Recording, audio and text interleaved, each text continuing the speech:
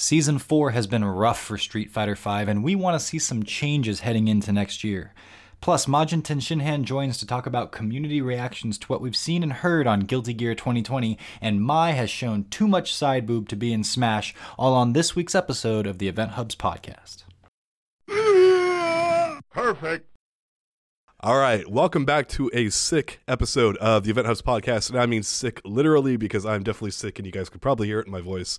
I'm probably going to be coughing and muting my mic a bunch, but I am John Catalyst Gray, and with me, as always, is John Velociraptor Guerrero. You are both sick and sick. Yeah. And also, I have to share with both you and the listeners that I, for the first time 2 nights ago, actually got my hands on a Popeye's chicken sandwich. And we talked about this briefly, you and I said I haven't been able to get my hands on it, and I've just heard bad reports.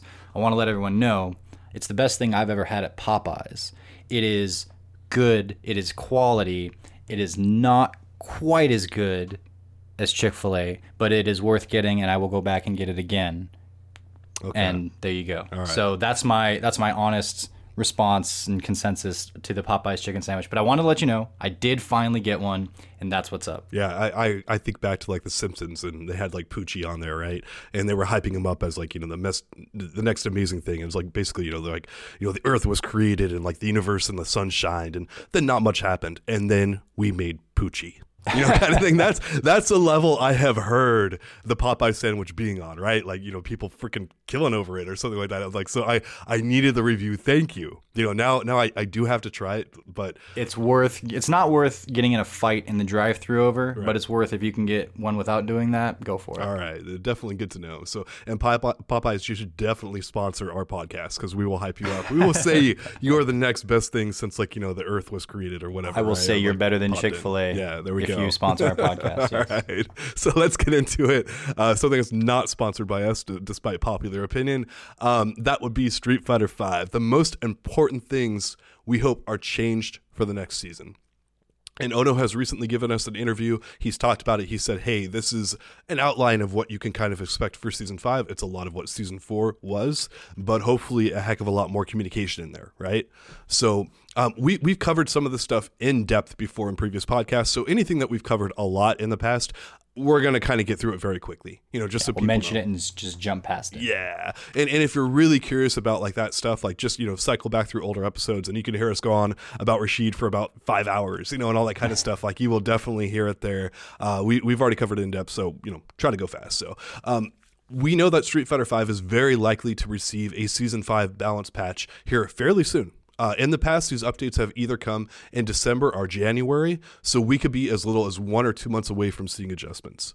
And so balance is definitely a huge part of what we're going to be getting into.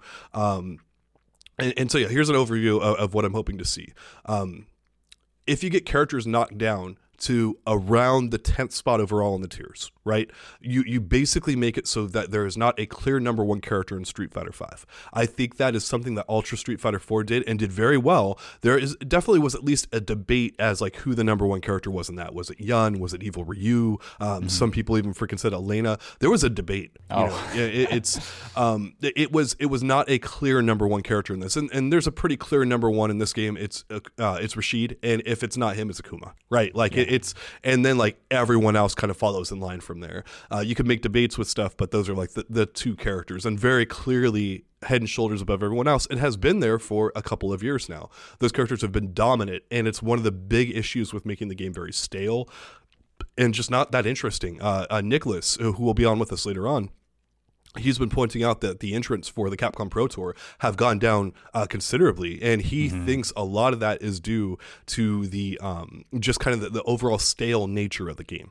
And I'm hoping Capcom has learned from this. I'm hoping, you know, we've discussed all the reasons why they did what they did with Season 4. I'm just hoping they take that away from it and go, okay, we can never not do a 0.5 balance patch again. You know, like we... That's the heart of my motivations for answering the general prompt that we're getting at here. What do we want to see changed? Well, to me, it feels like the game is indeed pretty stale. And when you're actually playing it, the returns are quickly diminishing. And that's my point of view, but that seems to be what other people are more or less saying. It seems to be sort of reflected in the numbers for the Pro Tour events. And we're making something of a transition to making Street Fighter V more and more and more into a spectator sport. Street Fighter League is fun to watch. The Capcom Pro Tour is fun to watch. It's cool to see how Bonchan's evolving his Karen, how Tokido's figuring out Akuma further, things along those lines. That part of it is still doing pretty darn well, but the playing at home thing, it feels like it might be starting to slip away, and I don't want that. I don't think anybody wants that, because this first and foremost to us has been something to do at home and with friends, with the community, but you're part of it, and I don't want this just to become, maybe we can go play football in the backyard, but the big leagues, that's kind of its own thing.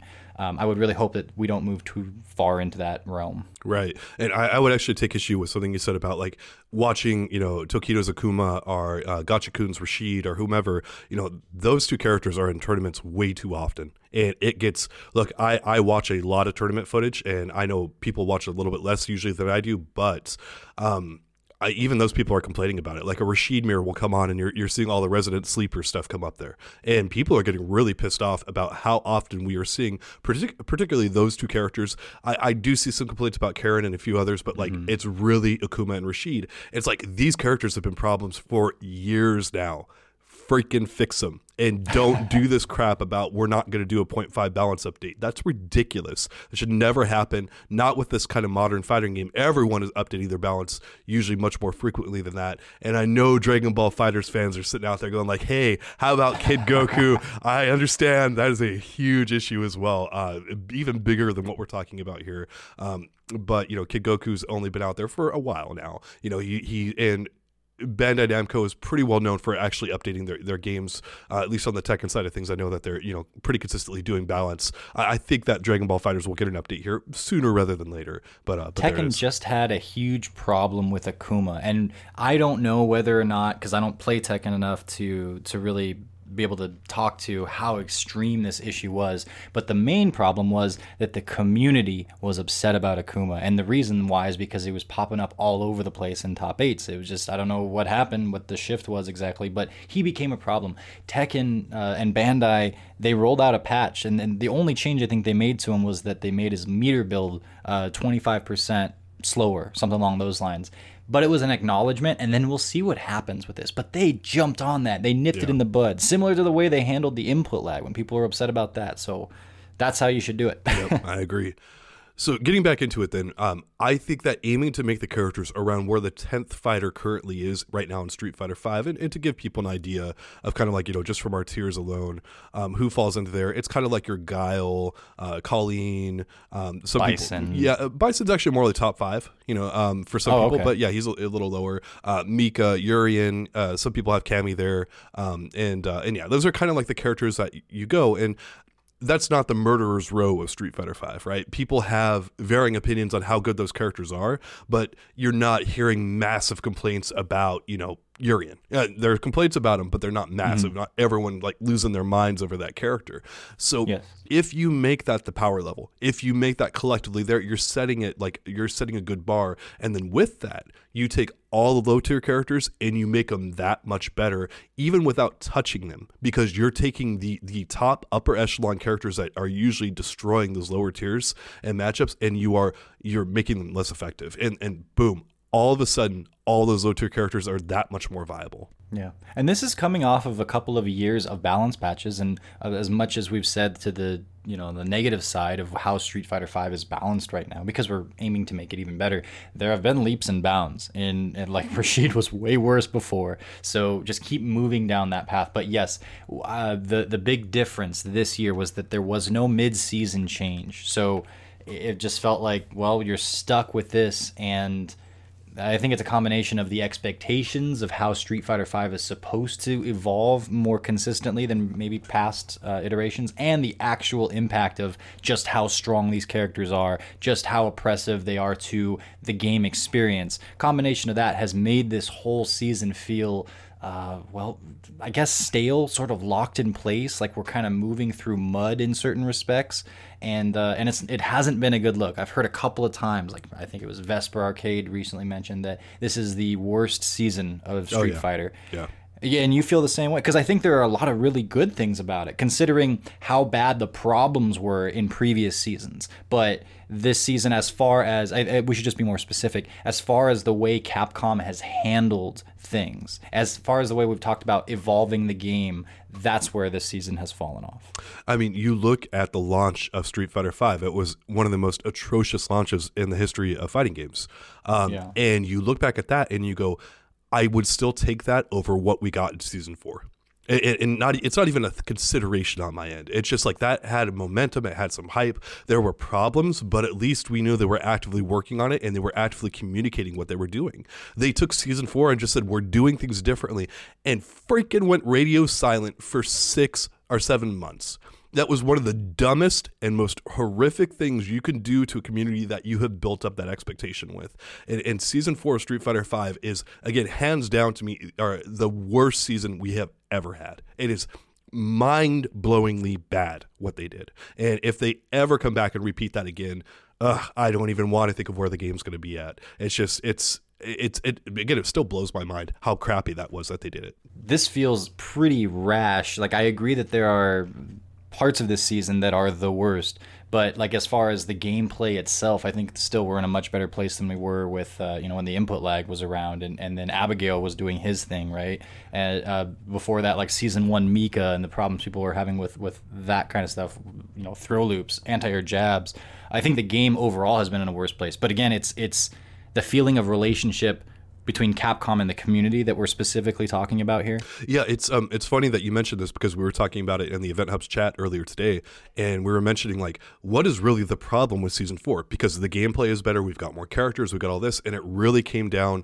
Our conclusion was expectations. Okay, that's fair. Capcom failed heavily, more so than, I mean, again, the launch of Street Fighter V, expectations were there. Like, they failed more heavily with season 4 because they completely dropped the ball for 6 or 7 months, for half the year.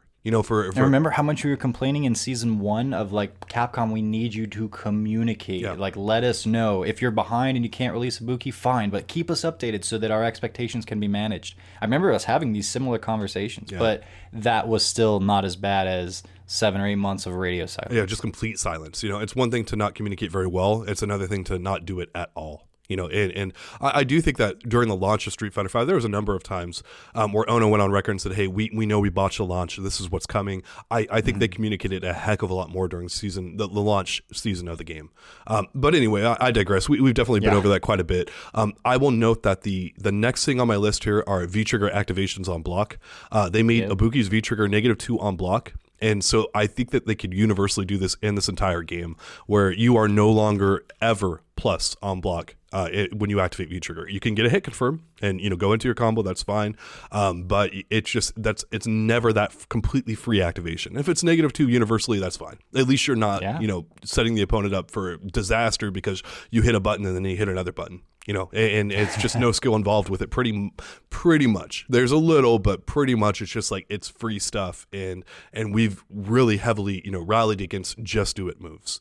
And that's been one of the most refreshing changes since season 4 started, was the fact that Ibuki could, because that V-Trigger was very, very strong, and it still is very good, but she doesn't get her first mix-up and then for free, and then her second mix-up. She's got to earn that first one and then make the second one happen, and that feels fair because of how powerful that character in general is, but specifically that V-Trigger. That's been amazing. That's awesome. I'm happy to play against Birdie when they have V-Trigger too, because this other game evolves of, he's got to activate. So he's either got to get really far away or score a hit, and I know that's what he's thinking. And like, that's exciting and intriguing. It's a little game within the game. If we did that across the board, you're going to have that in most every match, and that would be great.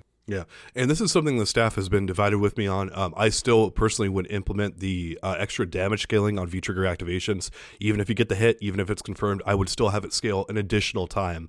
And just knock down that guaranteed damage once more, and make people make that extra read. Because there's still plenty of times in tournament matches to this very day where someone will activate, do 300, 400, 500 damage, and it's like, they kind of earned it, but they kind of didn't, and it just, this would not take that off the table, just make it way less effective, right?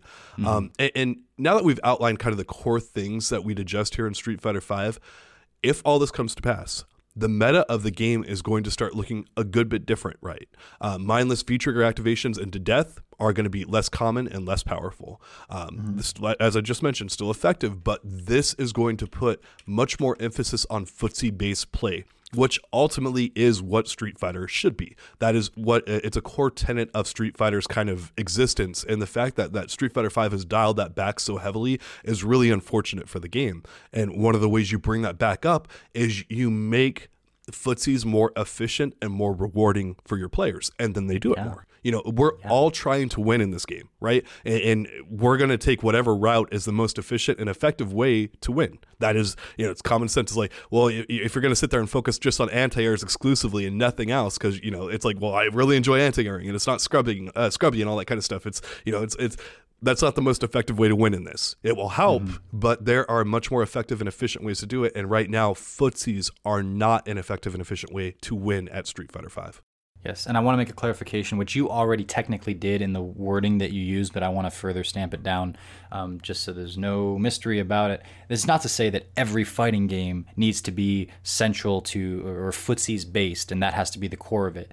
But we're talking specifically about Street Fighter, the expectations, the experience that people want. There's a certain amount of wiggle room, absolutely, but you can go outside of those, move past those boundaries, and then people are not experiencing what they're mainly sitting down to experience, and that's where you run into problems. And I think that's where Street Fighter V still is a little bit. We still need to move it a little closer to the center because it's a little too far off in one direction or the other. And a big part of that, how to tackle that, as I've been thinking about this general idea, is it always comes back down to the risk reward. And we've talked a lot of times about the risk reward of offense versus defense, and how there's so much in the way of offense, mindless offense, and that's where you get into things like the activation on V triggers being plus and with moves that should otherwise be completely punishable and will crush counter you if they hit, right? It's just so scaled over to one side of things, and you want to get to that balanced place. Another big change that I would do in this same realm is to you want to take away from offense and you want to add a little bit to defense and kind of see where you end up there. So whether that be something like buffing up V reversals, making people choose to spend their meter, their V gauge meter specifically, in another way, I think that would be a great look for the game. And just a more thoughtful process. We want thoughtfulness in the back and forth. Right. And so let's say that all these changes we're proposing make it right into the game, right? We're here at January 1st, we'll just say, and the brand new Season 5 patch is out. Everything we've asked for is right there. It's not like Street Fighter V is going to be a brand new game at that point.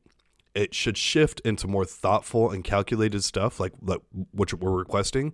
But it's not going to be a brand new game where offense is still not very strong and very powerful. Like, you can get, a stray hit, a crush counter, a few other things in this, and really set the opponent up in an Okizeme situation, and where they're rough. It's just like, that is a foundational part of what Street Fighter V is, and we don't want to take that away. At least I don't. That is what this game is. What I want to do is I want to dial that back a bit. And so once those changes are in, like I said, everything we requested, it's in there, right? Even on day one, the game is not going to shift that much initially, because we have spent years being taught that these are the effective tactics that you do. These are the things that you have to approach with, right? And it's going to take months. Usually we're probably looking at March, April, somewhere around there, for kind of the whole collective community's meta to switch over to I need to play more calculated and more footsie based, and there's more defensive options and all this kind of stuff. It's going to take a while for that whole, the whole community to kind of shift over, because the stuff that we've always used is still going to be effective. It's just going to be less effective, and there's going to be more effective options, and the players who adapt faster are going to be better than the rest of the fold at that point. But again, that core game, it's not going away. It's just evolving. I have a change that's, I think, a little bit more intense than anything else that we've brought up so far. And I wonder if, after I propose this, tell me if you still think that that's true, what you just said. Like, if we were to implement this particular change, that it wouldn't be a whole new experience. And that would be for a majority, a select majority, it's not just across the board, but a majority of both specials, heavies, and even some medium buttons to have added recovery on whiff. meaning that it's more of a risk to just go out there and push the button. Urien can't just spam heavy punch and, have a happy-go-lucky time doing it. He's got to think about it, because if he whiffs, he's sitting out there for a few extra frames where someone can more realistically, maybe walk up and punish, and not walk from far away. It's like we're talking a handful of frames here, but where it's like a difference maker of like, yeah, I can't just toss this out there. I can't be wish punishing and buffering as much. I can choose when I think that someone might be dashing forward or something like that, or I'm going to catch a stray limb. But more so, it's like if I hit roundhouse, or if I'm doing this stuff, like even medium buttons out in the ether and the ether and like just whiffing them out there, someone's going to punish me for it a lot more consistently. I have to think about the buttons I'm going to push, and I have to push them at certain ranges, and I have to be more and more and more precise with my movements and my actions. What do you think? You think added whiff recoveries on specials and a lot of the normals would be too much of a game changer, or do you think it would be a positive thing and still maintain the identity of Street Fighter V? So, I mean, I'll start with specials, and I think that universally a lot of those are already negative right now on block, and I think that's a good thing overall. They usually either can be interrupted, their block strings, or they have some kind of way of blowing them up, and I think specials are pretty good right now overall in the meta of Street Fighter. Well, I'm not talking about on block, though. I'm talking about on whiff.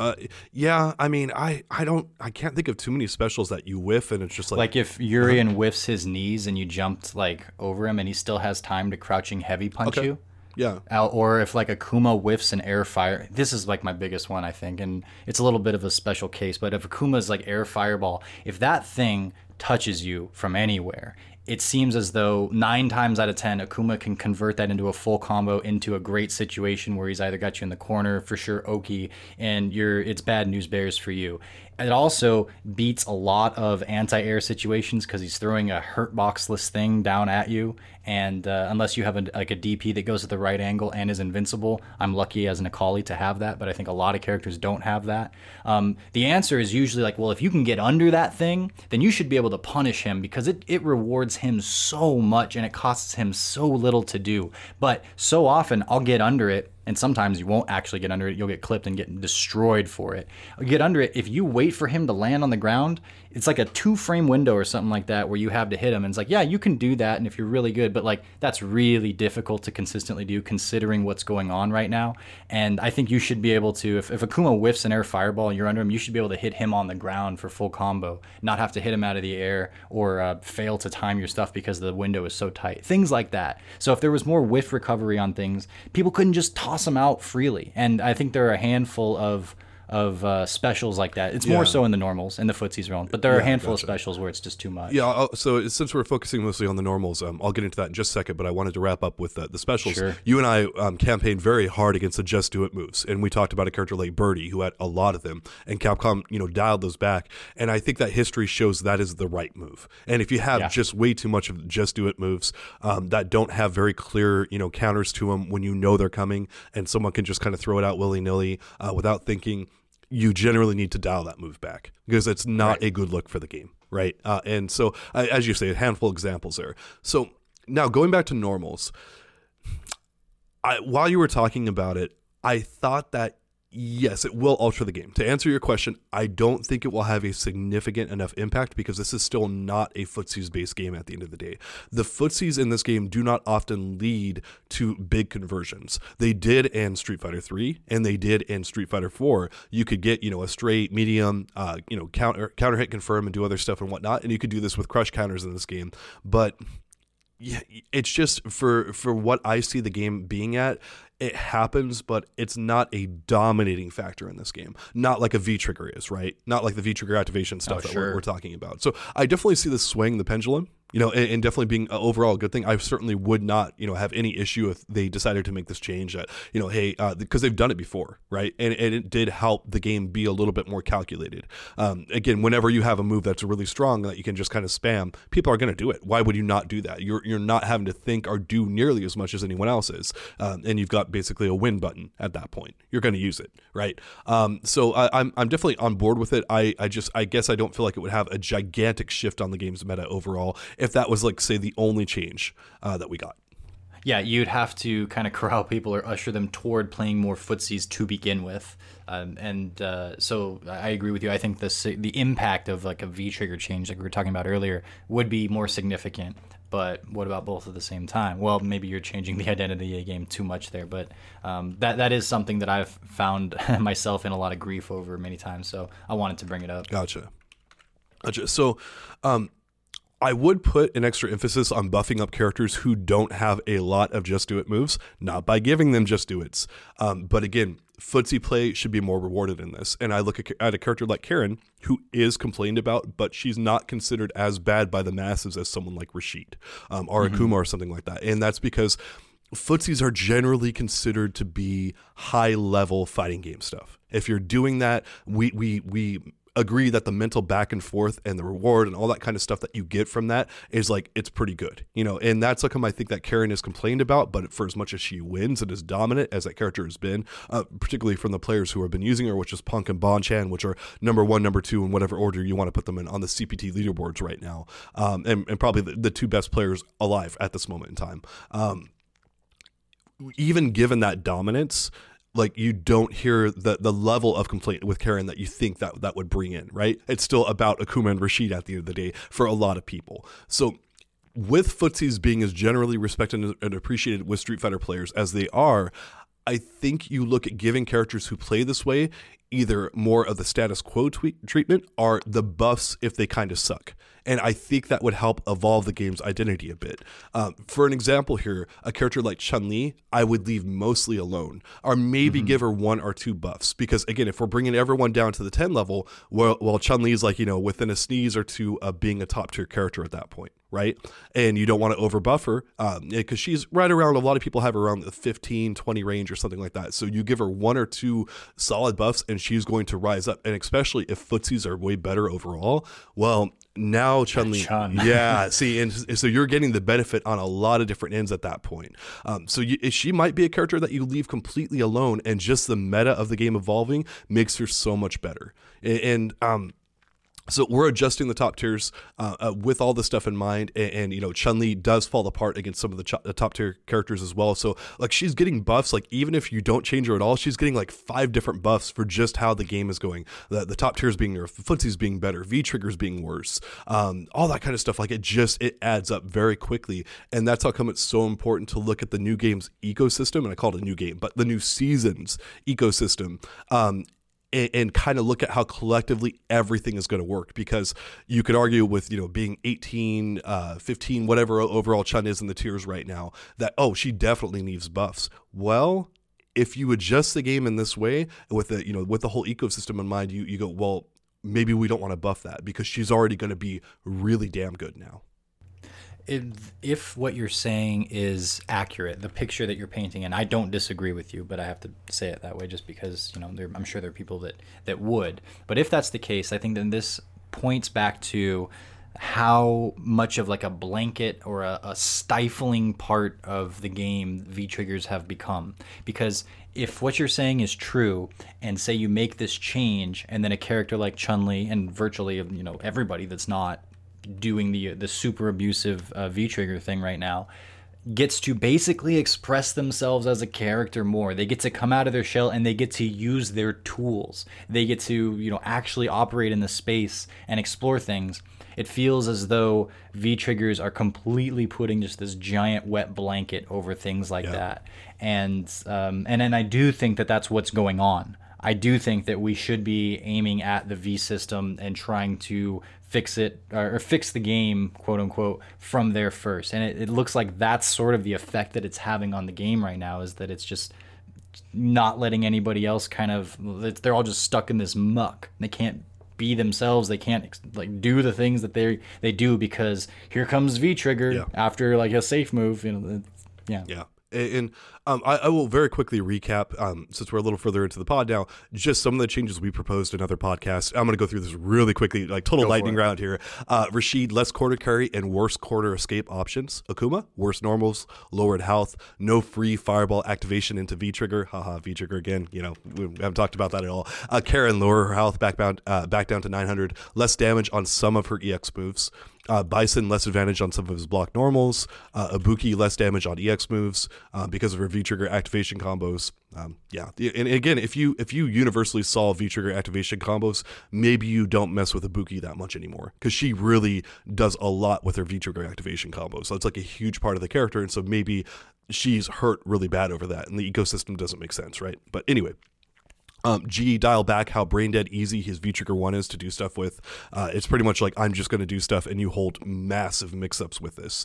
And then adjust down the strong characters that are easy to play, just by virtue of their lack of execution: Necalli, Cammy, Bison. And again, that's not stuff that you and I universally all agree on, but it is stuff that you and I have proposed here on the podcast as ways of handling it. But when you're actually getting in there and making, you tweak 20 things and it has all these like residual effects you never expected, some of these changes we proposed might not make any damn sense anymore. It's like, oh, okay, yeah, like, and Capcom's usually pretty good at this stuff when they do it. When they actually put out a 0.5 balance patch, they usually get it better. So I'm excited to see what they do. We don't know. I think balance patches are pretty much a lock, basically, because of Ono's language in the interview. I think we're definitely going to get balance patches, but I don't think we're going to get one. We'll get one, and then we're not going to get a 0.5 until after the World Open. But I would like to see that. I would like to see, because people do want that continued evolution of Street Fighter V, because that's how we've known the game for forever. And balance patching is probably a good way to go about that, even if we're not necessarily getting as much in the way of like new modes anymore, new characters, stuff like that. Balance would be a good place to be. Yeah, definitely, especially with what Street Fighter V has been and what Street Fighter IV was. It's like Street Fighter V doesn't hold a candle to what Street Fighter IV's balance was. The game was just superbly balanced and well thought out, and that's what Street Fighter V needs to aim to be again. So, but I did want to go back to one thing, because you obviously are a competitive player. You play at a high level. Once all the stuff that we're talking about is in the game, and I mentioned 3 or 4 months before it really starts to click with players. Do you agree with that? Do you think that, like, with all this new meta and all this new kind of stuff that we're talking about, do you think it's really going to kind of start to heavily show up in that time frame? That's kind of a universal truth with any sort of change like this that comes into any game. It's going to take some time for people to figure out, and some people are going to do it more rapidly and more efficiently than others. But as far as how long does it take for the general public, yeah, a few months, maybe even more, maybe longer, because I don't think people, I know, speaking for myself, I can very easily just get stuck in my own way of thinking, and then something changes and I might not make the adjustment. That happens a lot. I have to be actively thinking about it. So it comes down to how many people are actively thinking about it. The pros are going to be, they're going to be, but a lot of people that play more casually are not going to. So I would say 3 to 6 months is a fine amount of time before you're going to see the general average person that's playing the game actually start to make these transitions. Before then, it's a whole bunch of, I activated on V-trigger and I'm still pushing buttons, but I'm getting hit for it. Right. Things along those lines. So yeah, I think that's a valid guess for how long it would be. And I want to remind people that if this all comes to pass, like, new tools are great for your character, but sometimes, especially if the meta evolves like we're hoping it does, it may be more of a case of exploring tools that have always been there, but there have been better options before then. Like, so let's say, for example, your character has this beautiful set of anti-airs, and, they lead into resets and they lead into all these, fundamental situations that you've never really explored before, because anti-airing is important in this game, but it's not as important as getting in someone's face and blowing them up, right? Like, that's kind of the Street Fighter V meta, is get in there, get Oki, kill someone. Yes. So, but your character might have these setups that you've just kind of never explored because you didn't have to, right? Because you had more effective things to go for. So just because, like, on the balance patch, notes that we get, just because you don't have a bunch of new tools or changes and whatnot, doesn't mean your character doesn't have brand new things that have been underexplored, are never properly explored, that aren't sitting there and won't lead them to a great spot. Right. Take that big stifling wet blanket off, and who knows what you're going to find. Yes, exactly. So anyway, it's FGC members are creatures of habit. So I wouldn't expect to see a lot of the new meta again, just to pop right out there, right? It's going to take a while, but there's a great chance to explore. And that's like when we talk so much about a balance patch that's really well thought of, that breathes so much new life into our community, because, like, there's all this new stuff that's it's been there, but man, there's a brand new way to apply it now. There's just that's a fresh coat of paint, kind of thing. So those would be probably costumes, but whatever. You guys are gonna So agreed. So with this, we are talking about what we want to see in the next season of Street Fighter V. I've touched on this before, but I think hell or high water, you have to have a 0.5 balance change this time around. I don't care how much you alter the meta and other stuff like that. That is a very healthy expectation for our community. But one of the things that I would do with that is, instead of having it happen around February, March, April, which is where history has traditionally shown the 0.5 balance change to come, I want it to come right after EVO.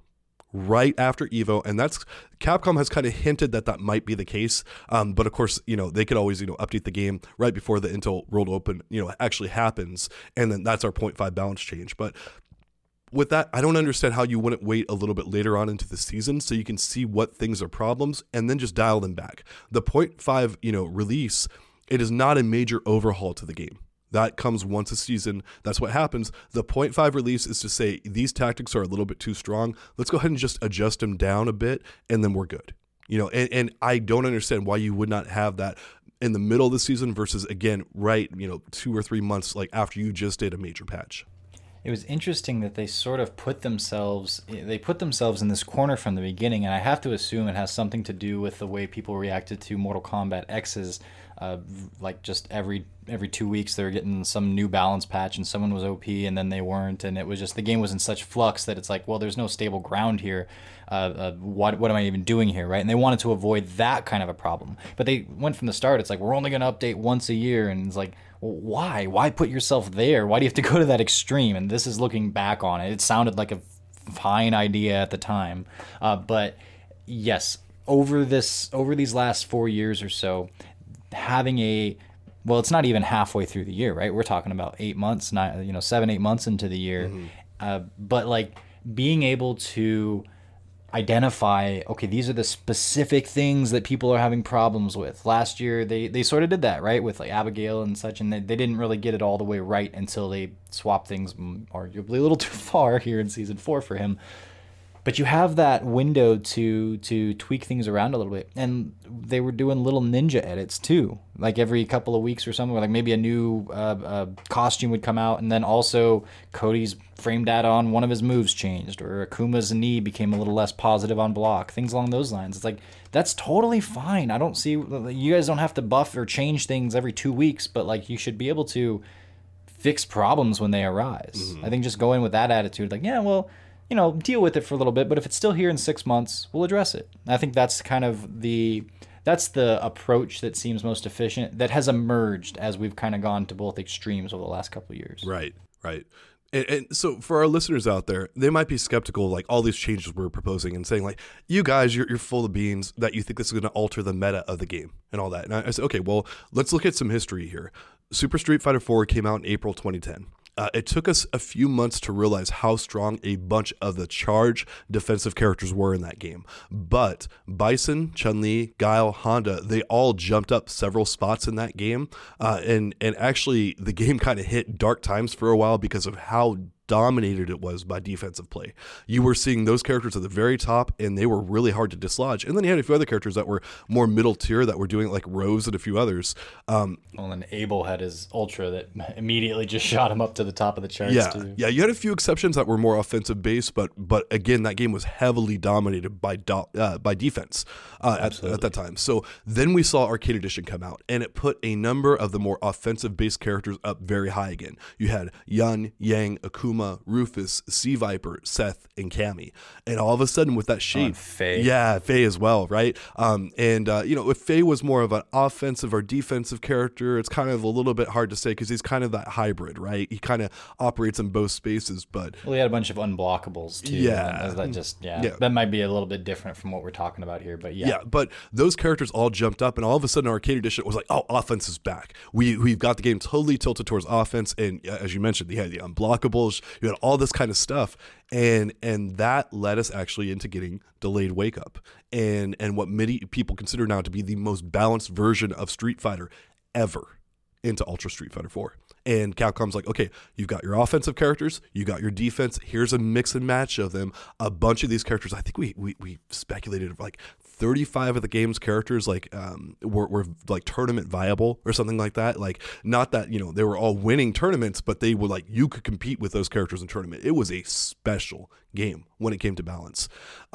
So And then, of course, Ultra Street Fighter 4 got that initial release, and there was a follow-up balance patch there, which polished things up quite a bit and whatnot.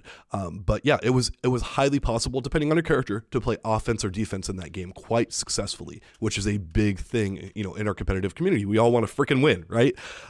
So I can see Street Fighter V entering a similar state where Capcom is aware of the meta and tries to dial back how effective offense is right now, because their history shows that they understand this stuff and they do adjust it. And it's been very unfortunate that the game has shifted so much towards offense. I think that's been kind of an unintentional side effect of some of the things that they've done, right? The whole commitment-based play and all that has really rewarded offense to a degree that, kind of thing. So I can never see them nerfing offense to the point where it's not the stronger of the two. I think that Street Fighter V is always going to be more offense than defense, but you can definitely tilt the scales a little bit, adjust them a bit to get those things much more in line with each other.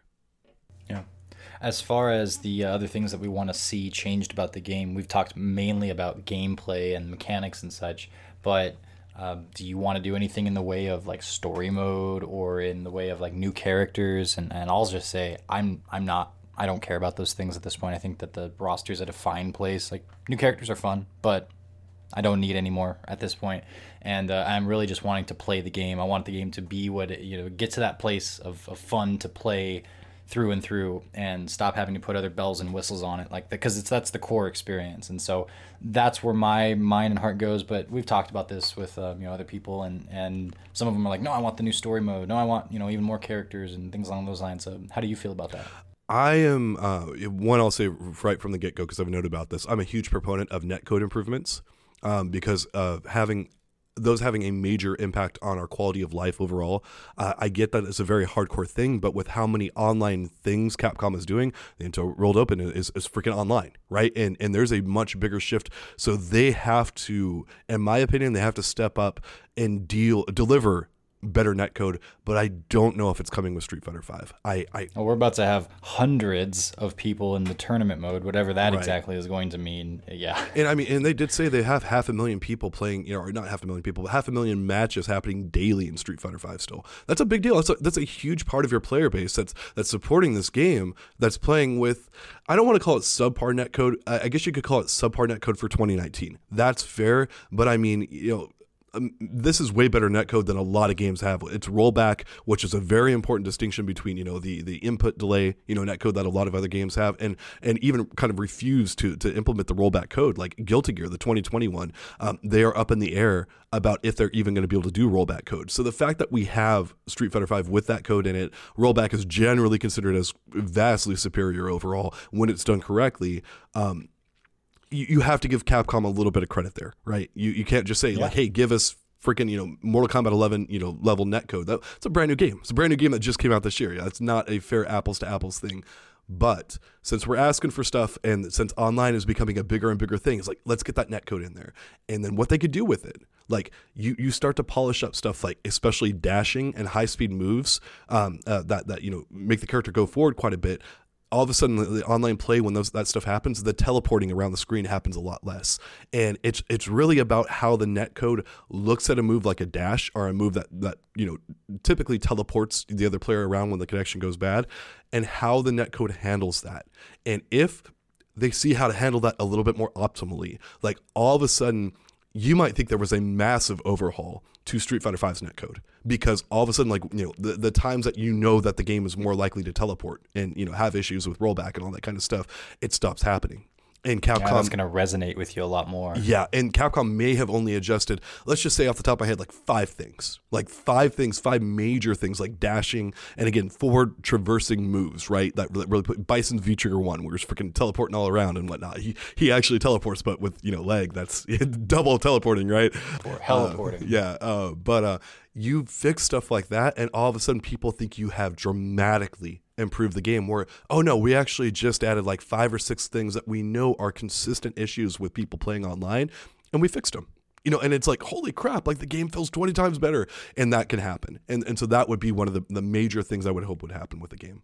Yeah. Yeah, so, but you did ask me about story mode. I will say I am actually a fan of the game's original story mode. It's goofy. Zangief blocks a freaking katana blade with his chest hair. That is amazing. Damn it. Does anything else happen?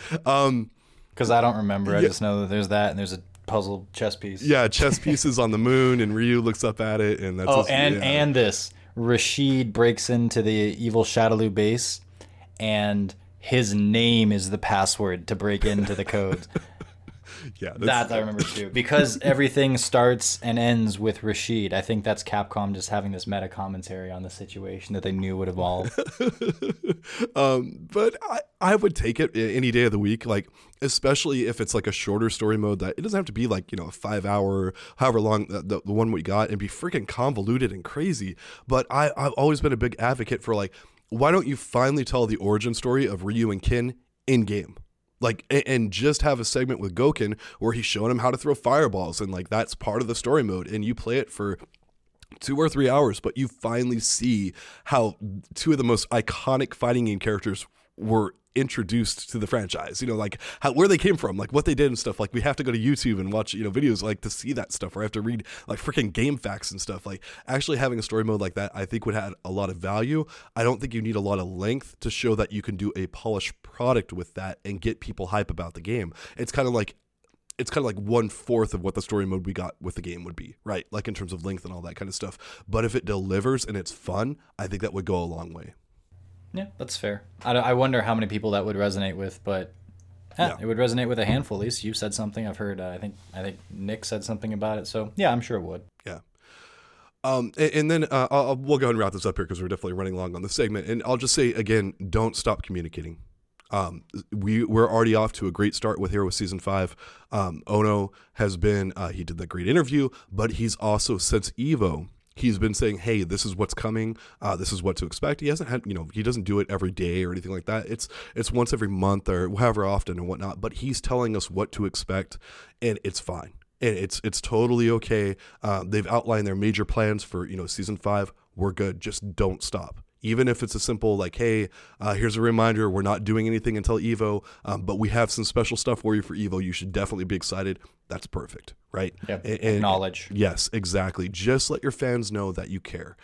It's with my wife. I can't, walk around her and never tell her I love her, like for months, kind of thing. I would get my butt kicked if I did that. So I have to. Do you love me? Well, I'm doing things differently this year, honey, and I'll tell you in 8 months what that is. Yes, exactly. I would be murdered. So anyway, Capcom, respect your relationship there. You've been doing a good job as of late. Just keep doing that. So. All right. So enough of that here. As we've mentioned, the North America Regional Finals are coming up this weekend. John, what should fans be looking out for there? Well, it's the last stop on the Pro Tour before we get to Capcom Cup, so it's going to be finalizing a lot of, everything, save for the last chance qualifier and the last person that's going to enter. We're going to know everybody else. There are just a handful of people that are really on the bubble as far as their fate for the Capcom Cup may or may not play out in the way they want it to. So I kind of wanted to look specifically at those players just because that's, those are the ones you're like, okay, so what's going to happen to you this coming weekend? And so you have people like Idom in 24th place with 905 points. He's probably okay. Probably it would be hard for him not to really, the stars would have to align with him not performing well and a handful of specific people that are right around him performing well. Right below him is Sako with 885 points. Yeah, it's getting pretty close to the same idea. JB, 875 points with 26. And normally that would be, or 27th, I should say, would be the cutoff. And that's where Luffy is right now. Mm-hmm. But Luffy's actually in a pretty good spot, all things considered. And then you have 801 Strider at 28th. And that is the bubble technically right now. So if Capcom Cup happened today or tomorrow, 801 Strider would be the one that they would say, oh, so close, but sorry, no dice.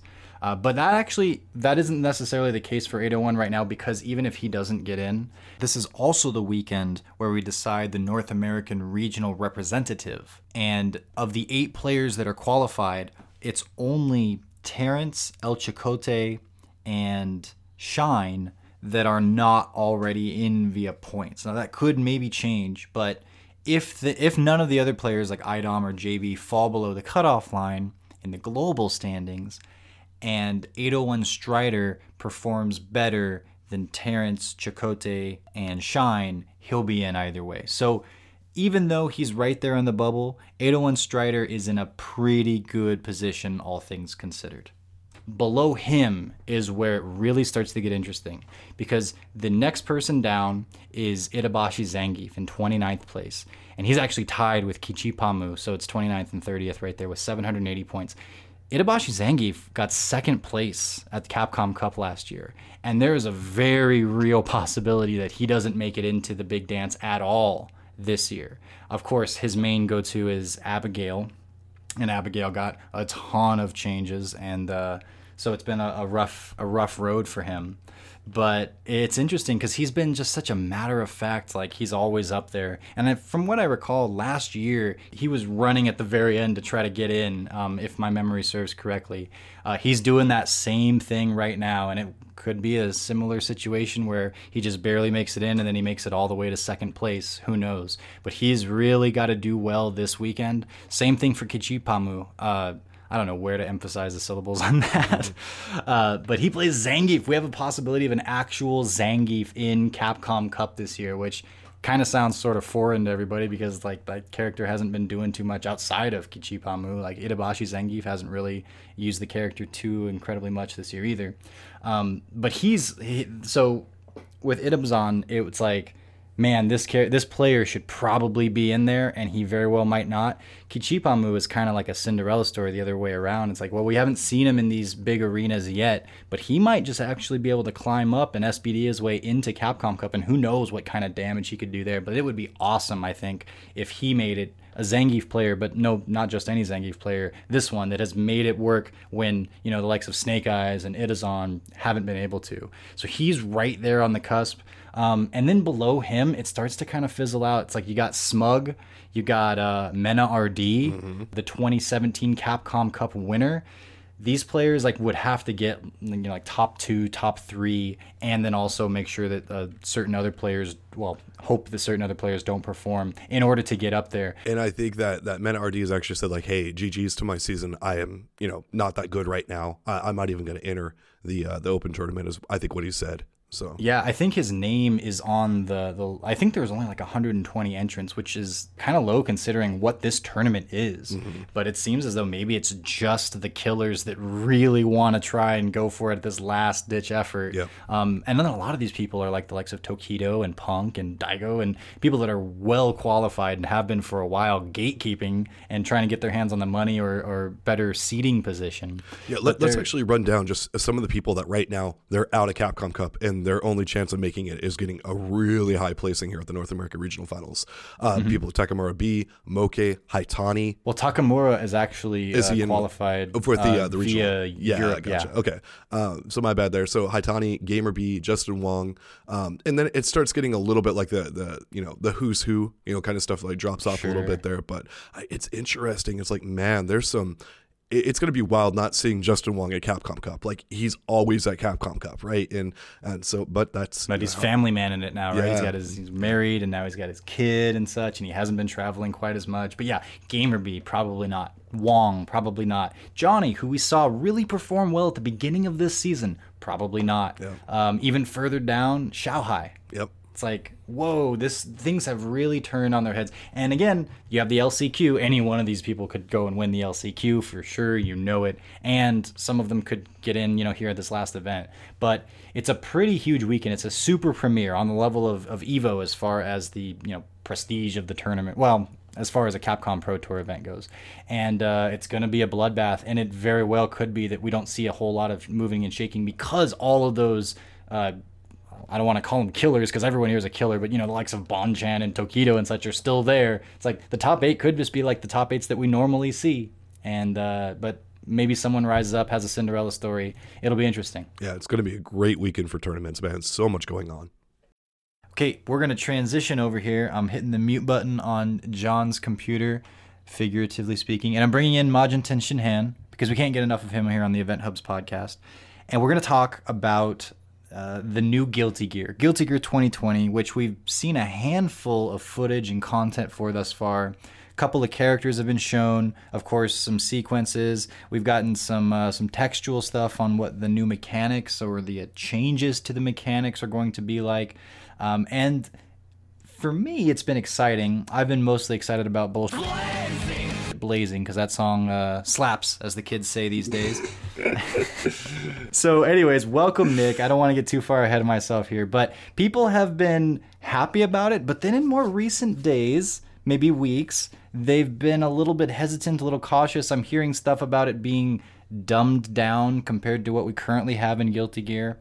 And so I'll turn it over to you. What have you been hearing? What have you been seeing? How have you been reacting to it?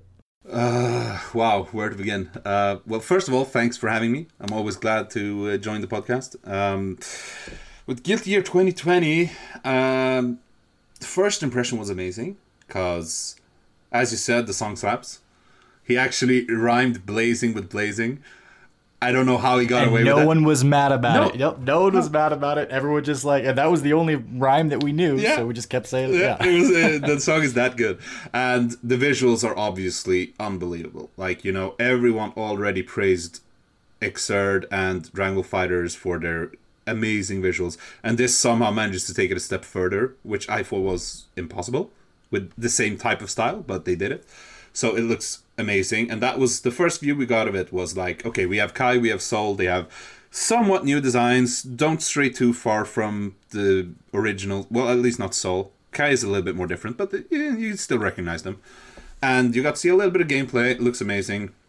Then they kept revealing new characters. They showed Mei with a very new design, they showed Axel with it's a new design, but people are talking about he doesn't have shorts anymore. I'm like, Xrd is the only game he had shorts. He went 20 years before that with long pants. This is not news.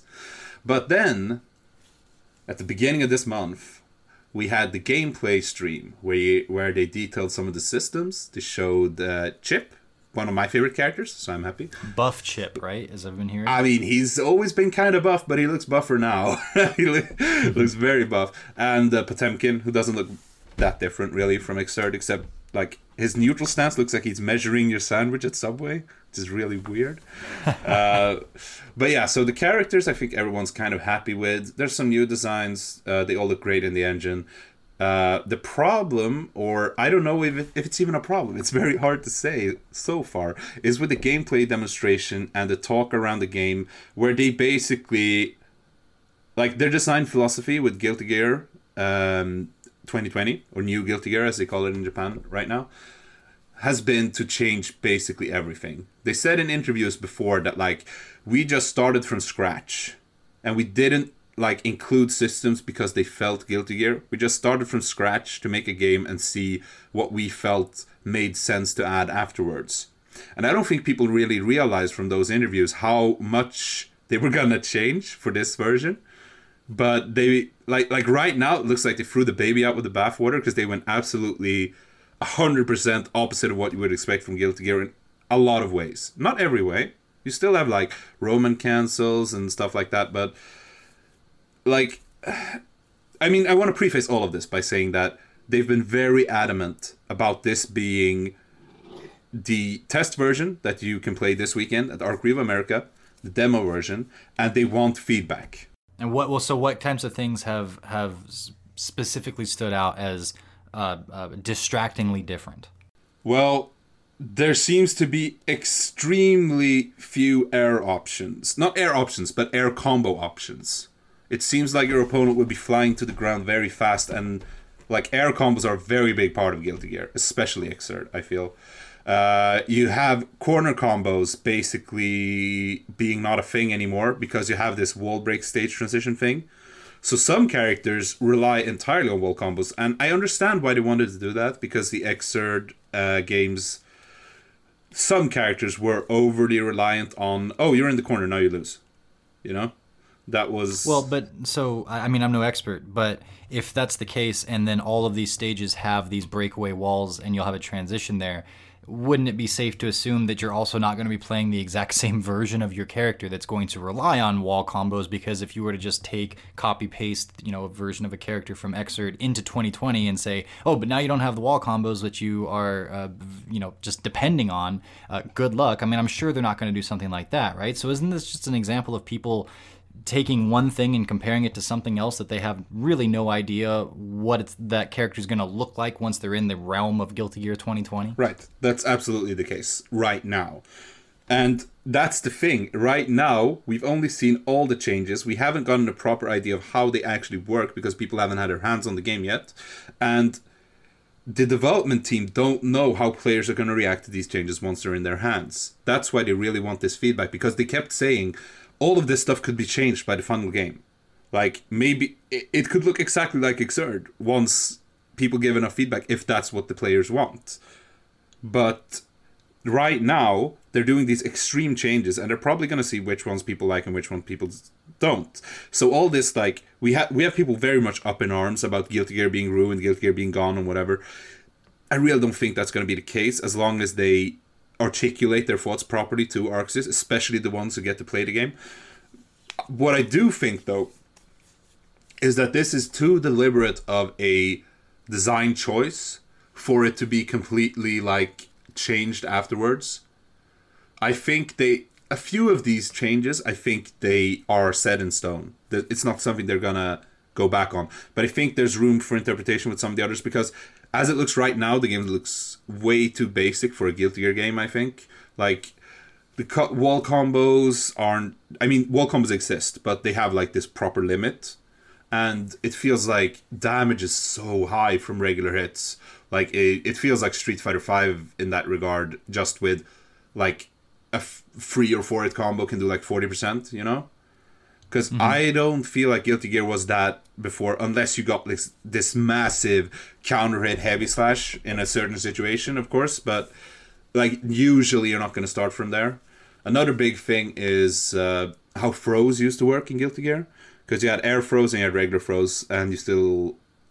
Wait, did they remove air throws? No, I think you still have both. But either way, throwing was a heavy slash and forward or backward. So the Street Fighter 2. Yes, the Street Fighter 2 version. And this was used a lot by many characters, because if they had a good heavy slash in that direction, not everyone has command normals on theirs, but, like, it's possible to have. Then that would be a very strong OS, because throws are 1 frame. So you would, like, if the opponent is close enough, you're going to get a throw. If they're not, you're going to get a big heavy, and maybe they'll get hit by that. You get something good, you know. So there was a lot of strength to that. But now they've changed it so that they're on forward and back dust, which is a different button. And you are not able to option select that way, I'm pretty sure, because you don't have forward dust attacks. I think it only comes out on neutral. And even if it doesn't, dust attacks are not attacks you just want to throw out willy-nilly. They're kind of like launchers in Marvel, you know? Sure, so they're high risk. Yeah, higher risk for sure. And another thing that's brand new in this case is if you do... Oh yeah, that's right. The reason I'm saying you won't get a dust attack out because of that is because forward and back dust are now the throw input, and you will actually get a whiffed throw animation if you do them. There weren't animations before? No, you would get a heavy slash if they were too far away. I see. Okay. Just like Street Fighter 2. Just like Street Fighter 2. But now that's no longer the case. Now it's like Street Fighter 4 and 5, where you have the throw animation so people can actually see you went for a throw and it missed. And that's very different from what Guilty Gear has been up until now. So these examples that you've given so far, the damage output and the way the throws work, and then the potential messing with the option selects that everyone has been become accustomed to, those don't sound like changes that couldn't be probably changed later on down the line in development that you're getting at, right? Or are these those changes that you're talking about? Because it sounds to me like this is stuff like, well, they just reduce the damage and maybe they map the throw to a different button, or maybe this is what they want, but I mean, it's certainly changing. I think the damage is easily changeable, of course. I do not think they would change the throws from what they've done now, because I think it's possible to do, but it feels like too deliberate of a choice to do for them to want to not do that. You get what I mean? Sure. Also, from what I've heard, I just want to be clear first that I haven't followed the Guilty Gear 2020 news like with a magnifying glass. So if I get something wrong here, guys, please forgive me and please correct me in the comments.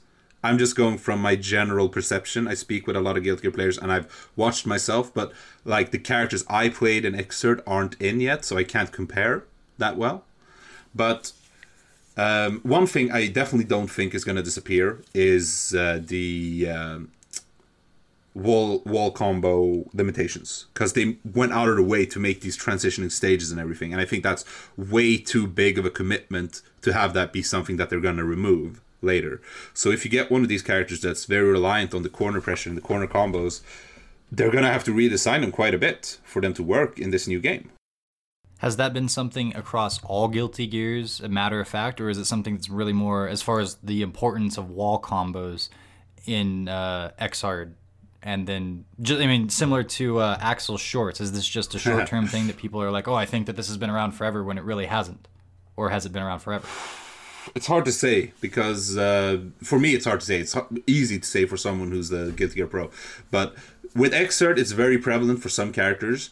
I feel like it wasn't really as prevalent in the earlier ones. I felt like the mix-ups kind of happened whether you were at the wall or not for most characters. Like, it was more of a, if you are good enough to make this stuff happen, then you'll be able to put them in the blender mid-screen as well, you know?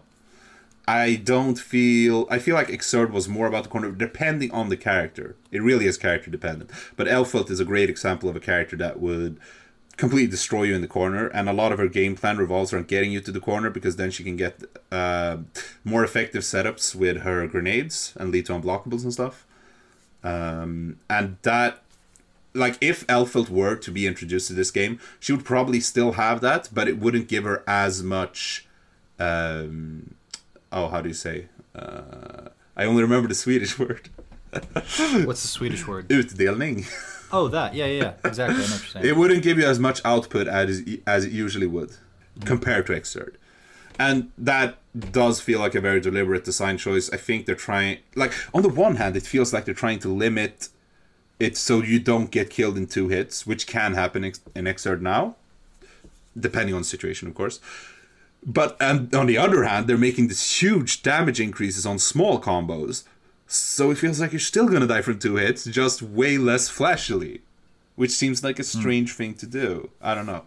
Are there any other, like, totally brand new mechanics that are on their way in? Or just changes or different takes on existing ones? I'm pretty sure they introduced, like, status effects, like an RPG. They're like in Persona, the games, the fighting games, because that's obviously based on an RPG, right? So it's like a situation where you could get a status effect where... Oh, how should I explain this? Well, there's... Like a damage over time, or a slow, or something like that? There was one, I believe, that Kai had, which made it so your opponent's risk gauge would go up faster, and I don't know if you even know what the risk gauge is.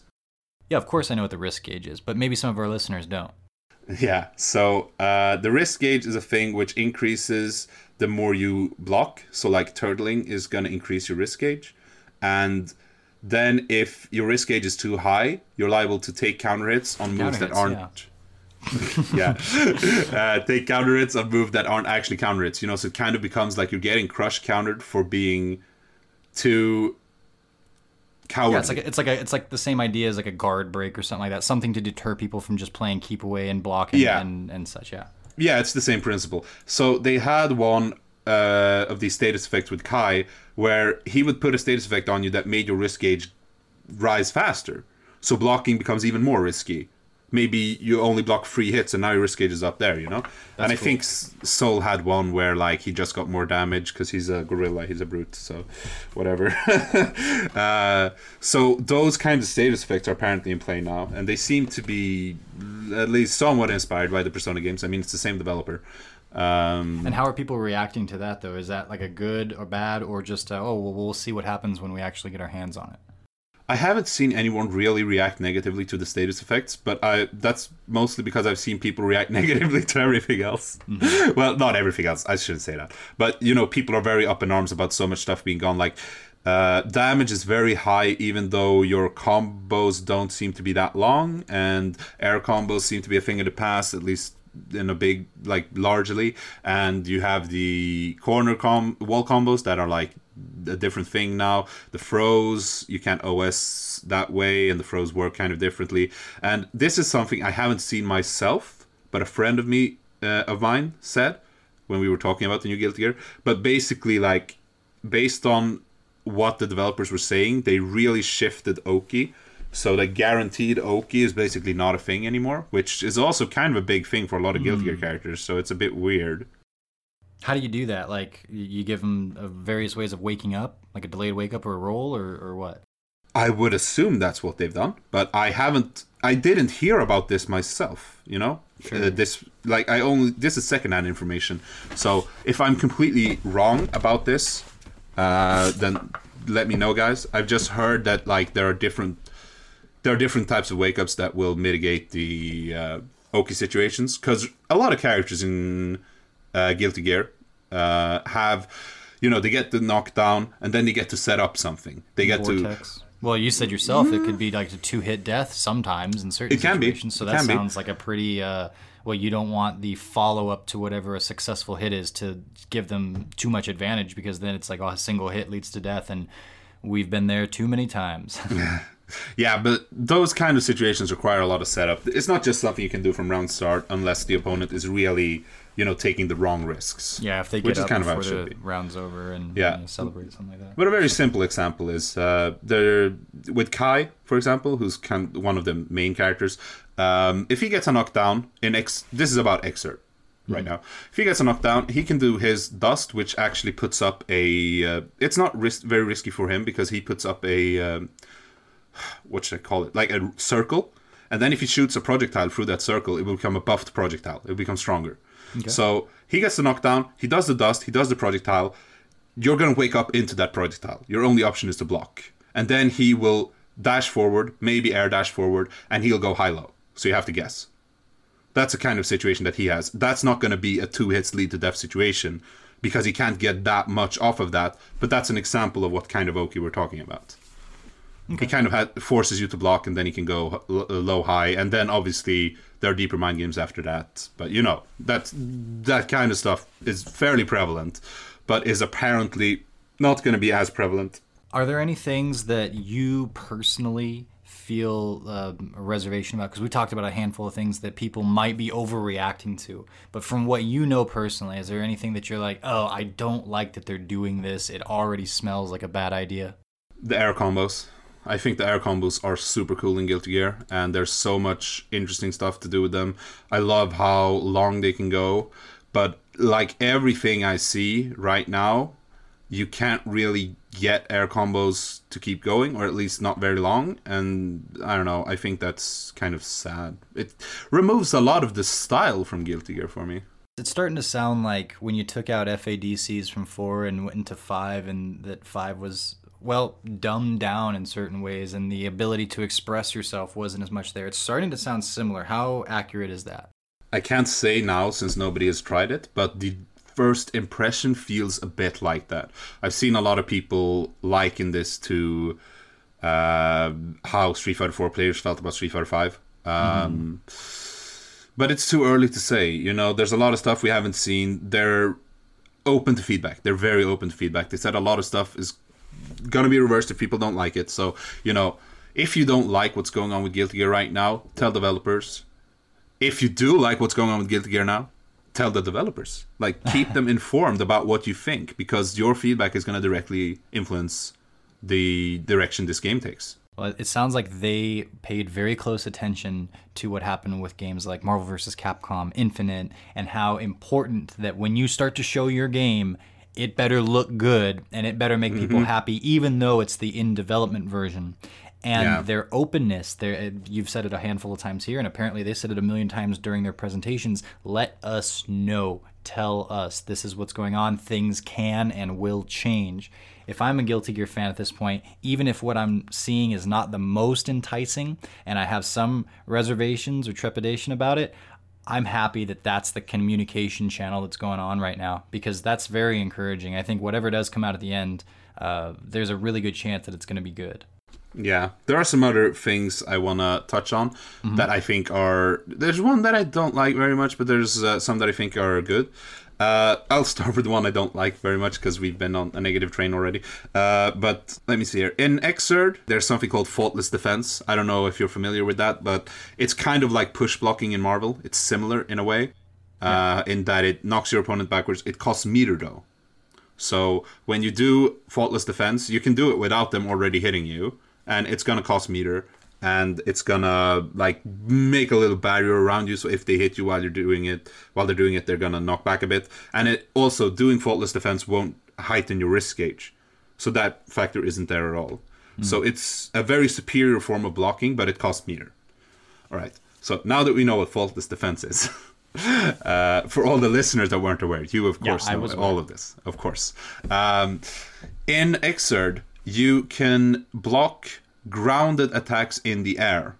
So if I'm jumping and you're on the ground and you try to anti-air me, I can block with Faultless Defense in the air.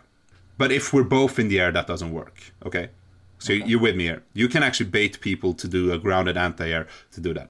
I do that all the time. Yeah, of course. Now, in the new Guilty Gear, you can just block it regularly. So this kind of risking... It kind of skews the risk-reward game, because now grounded anti-airs are effectively... I wouldn't say they're useless, but if the opponent now chooses, without any big risk to themselves, to just do an empty jump, they can just hold back, and they're going to be able to block if you decide to do an anti-air. And you're not too happy about that? I'm not too happy about that, because before it was kind of a risk game with a Faultless Defense. You had to spend, it's not a lot of meter, but it's still a decision where you have to spend something to be able to do this kind of strong option, which is blocking in the air. Now you can just do it for free, and sure, you still can't block air attacks. So if someone air twairs you, you're still screwed, but I don't like that very much, personally. But I also think that's the kind of thing that they're probably going to change. But some things I do like is, let me bring up two things that I like a lot and hope stay in the game. There's one thing where if you start running, because you have air dashes and you have, on the ground you do runs rather than dashing. Mm-hmm. For most characters anyway. I think there might be someone who kind of does a Morrigan type dash, whatever. But yeah, you do dashes, you run on the ground, and then you can stop and you can block, but you have to do Faultless Defense for that to happen. You have to like cancel the run with Faultless Defense to be able to block. Otherwise, there's a recovery animation on stopping the run. And that's not the case anymore. Now you can just do it, you can block straight from the run, which I think heightens the potential of ground mobility for newer players. Because this obviously wasn't an issue for anyone who's good at the game. You could, like, going into FB from run, it's second nature. It's not a problem. But for people who are trying to get into the game, it's one of these artificial barriers that just makes you feel like there's too much going on in the game and you can't wrap your head around it. And I feel like removing that one in particular is probably going to make people get more into the movement of Guilty Gear and hopefully like the game more. Mm-hmm. And another one that I like is they have Roman cancels, which is similar to FADC, since you're a Street Fighter 4 guy, where you press buttons, you burn meter, and you cancel the move. And that has been in Guilty Gear for quite some time, maybe even from the very first one. I know it was in the XX games. But it became simplified in Xrd in that your opponent slows down during it, so it's easier for you to juggle after. You kind of time stop a little bit when you do it. So you can kind of judge the situation, not as much as a V-trigger activation in 5, but you slow it down a little bit, and they fall a bit slower, so the combo is easier to continue. You get a bit more like time to judge the situation around you, right? Yeah, that makes total sense. Yeah, so that is still the case in 2020, but they also added a like clock on the opponent. So you can see when this slowdown on them is going to end. So you can basically judge much easier, am I okay going for a big option here, or should I keep it to lights? You know, like punch kick. I like that a lot. Because you're basically taking something that's already in the game and making it easier to understand for people who aren't already into the game. It doesn't really affect... They already had the slowdown. But now you have a visual representation of like, your opponent is going to fall slowly for this amount of time. Like, get going.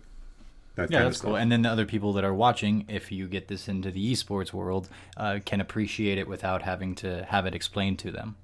Yes, exactly. It's a lot more visually clear what's going on. And I think that's a big part of what they've been trying to go for in the game. Like, for example, the throws. Now you can see if someone whiffs a throw and you'll get, oh, they were trying to do a throw. So I think a large amount of the changes aren't for players, but for viewers. That sounds dangerous. I know. To me. I totally agree. But I'm cautiously optimistic because they keep telling, give us feedback. We want to see this. But you can also tell, like, the UI right now is total placeholder. There's no reason to complain about it at all because we know it's not going to look like that in the end. But one thing that's probably going to be in the game, which is interesting, is that the character select is divided up like a MOBA or Overwatch, where you have different categories for different characters. So the one we have right now, with only the 6 characters that were playable, you have Kai and Sol are listed under balance. Chip is listed under speed.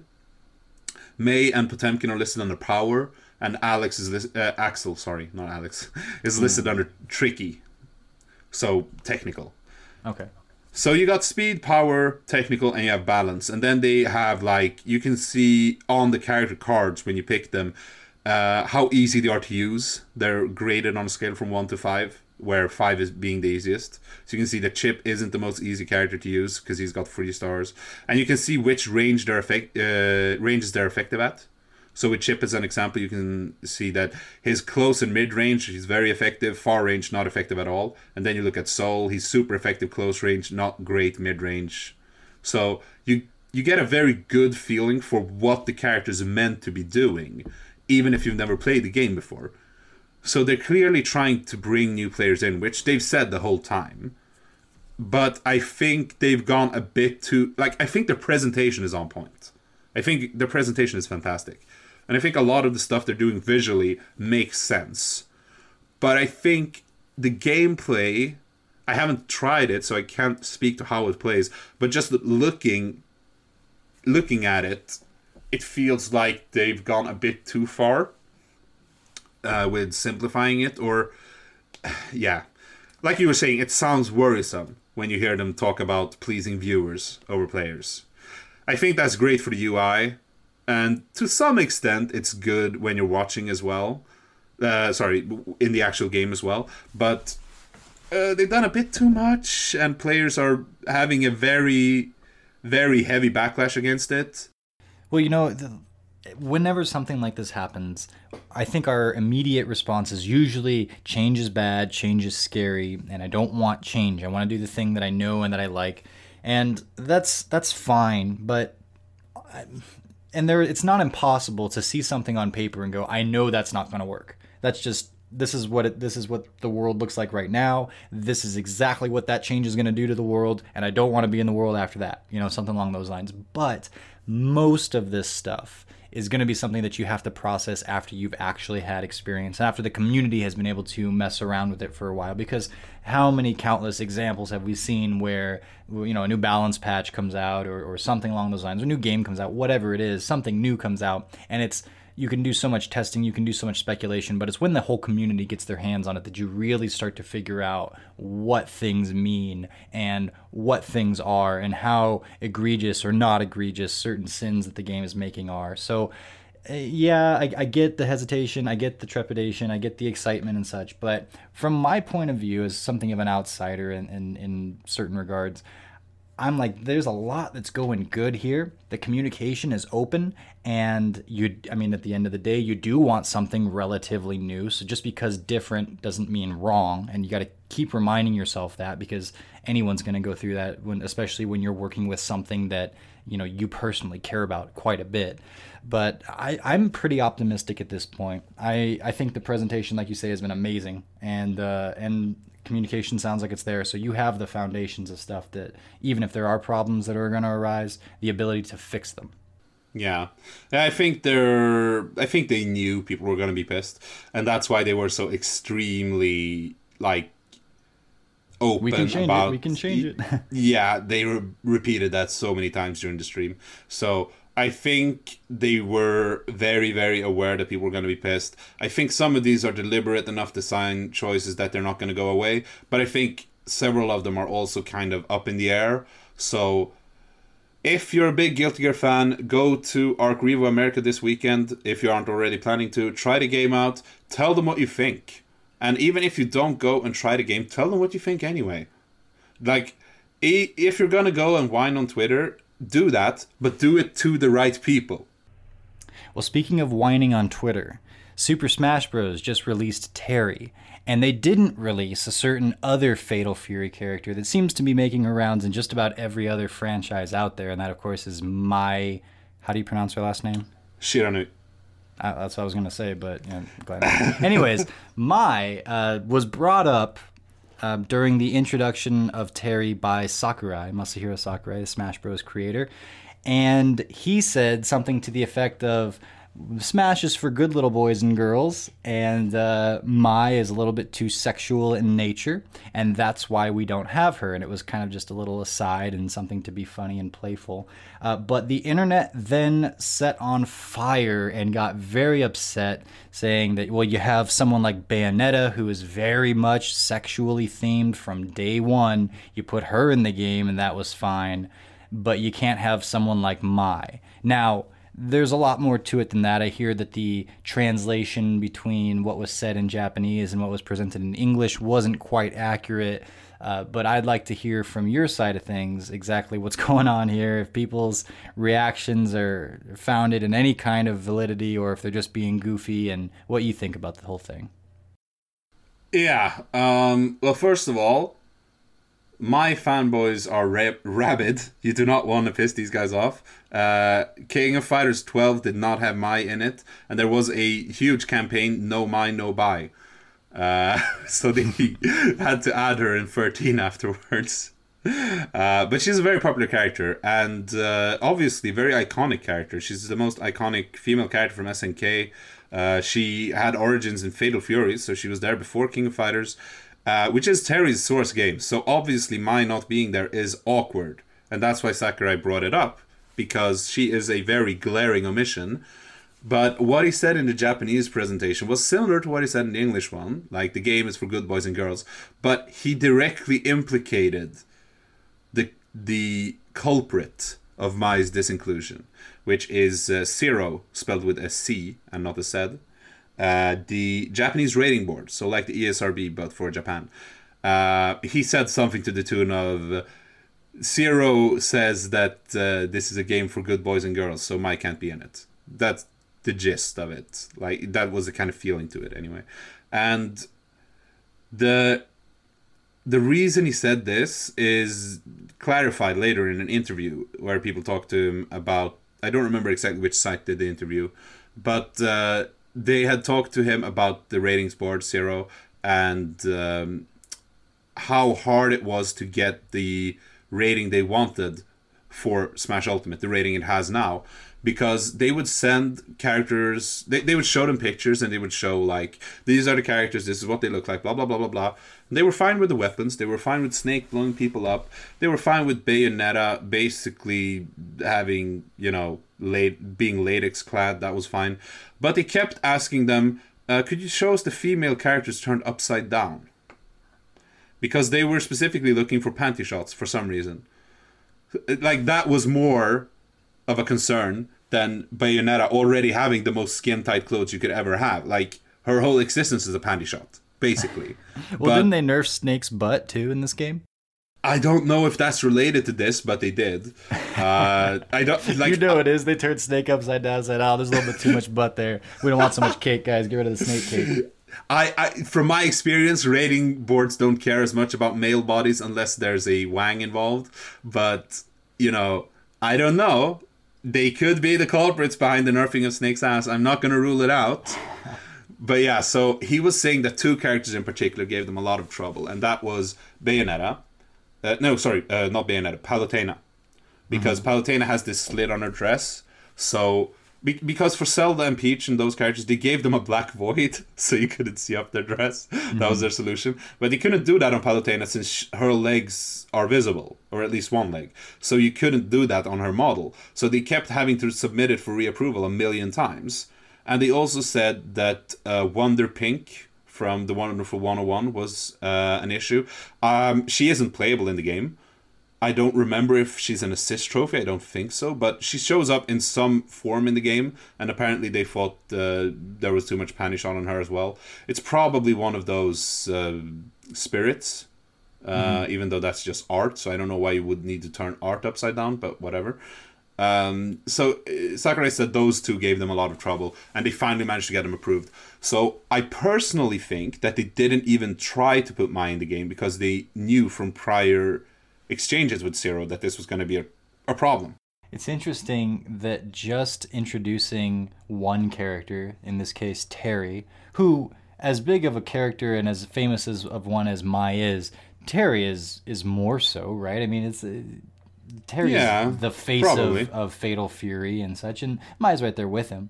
But to say that you need to have the other one if you bring one in, or that there's going to be an uproar because one got a guest appearance, it's like, we didn't have this going back with, Mai's on her way to,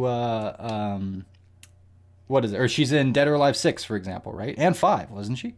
Yeah, she was in both. Yeah, and it's like, well, we didn't have Terry in those, did we? So... Yeah, but I think you're misunderstanding. People aren't advocating for Mai to be playable. The fact is, the stage has 20 different character models showing up as cameos, and Mai not being part of that cameo train is what people are upset about. I guess. I think that there are more important things going on in the world right now. But Sure, but you could shut down any argument with like that. V-triggers. I was going to give a specific example. There's where the line is. Mai is not a big deal. V-triggers are. There you guys know where I stand. Yeah, so anyway, Mai not being part of the SNK celebration that is Terry and Smash is a bit awkward, but I don't think you can blame Sakurai for it. Yeah. Well, thank you very much, Nick. I think we're pretty well out of time here. But thank you for jumping on, talking about Guilty Gear, talking about Snake Butt and Mai and pellets, all these crazy things. Did you have anything else, any signing off thoughts before we go? Nah, not really. I'm going to go back to Street Fighter V just so I can buy that Lucia costume. I guess that's about it. Oh, right. We got the new holiday costumes. Another Santa costume. We have 2 Santas now. I think we have more. I think there's more than just 2. Oh, fair enough. I mean, I was counting Cody and G as directly as Santa, but... Yeah, but Alex has one too. He doesn't have a beard, though. Oh, fair enough. Well, beardless Alex, Santa. Cody, G, pretty sexy Lucia costume. I don't remember what it looks like off the top of my head right now, but I'm going to take your word for it. It's pretty nice. Well, thank you guys. That's going to wrap us up for... This is episode 77 of the Event Hubs podcast, not counting the interview episodes we've done. So, man, we're trucking right along. I'm excited. We'll be back next week for episode 78. But until then, thank you guys so much, and we'll see you next time. Thanks, guys. I don't know. They could be the culprits behind the nerfing of Snake's ass. I'm not going to rule it out.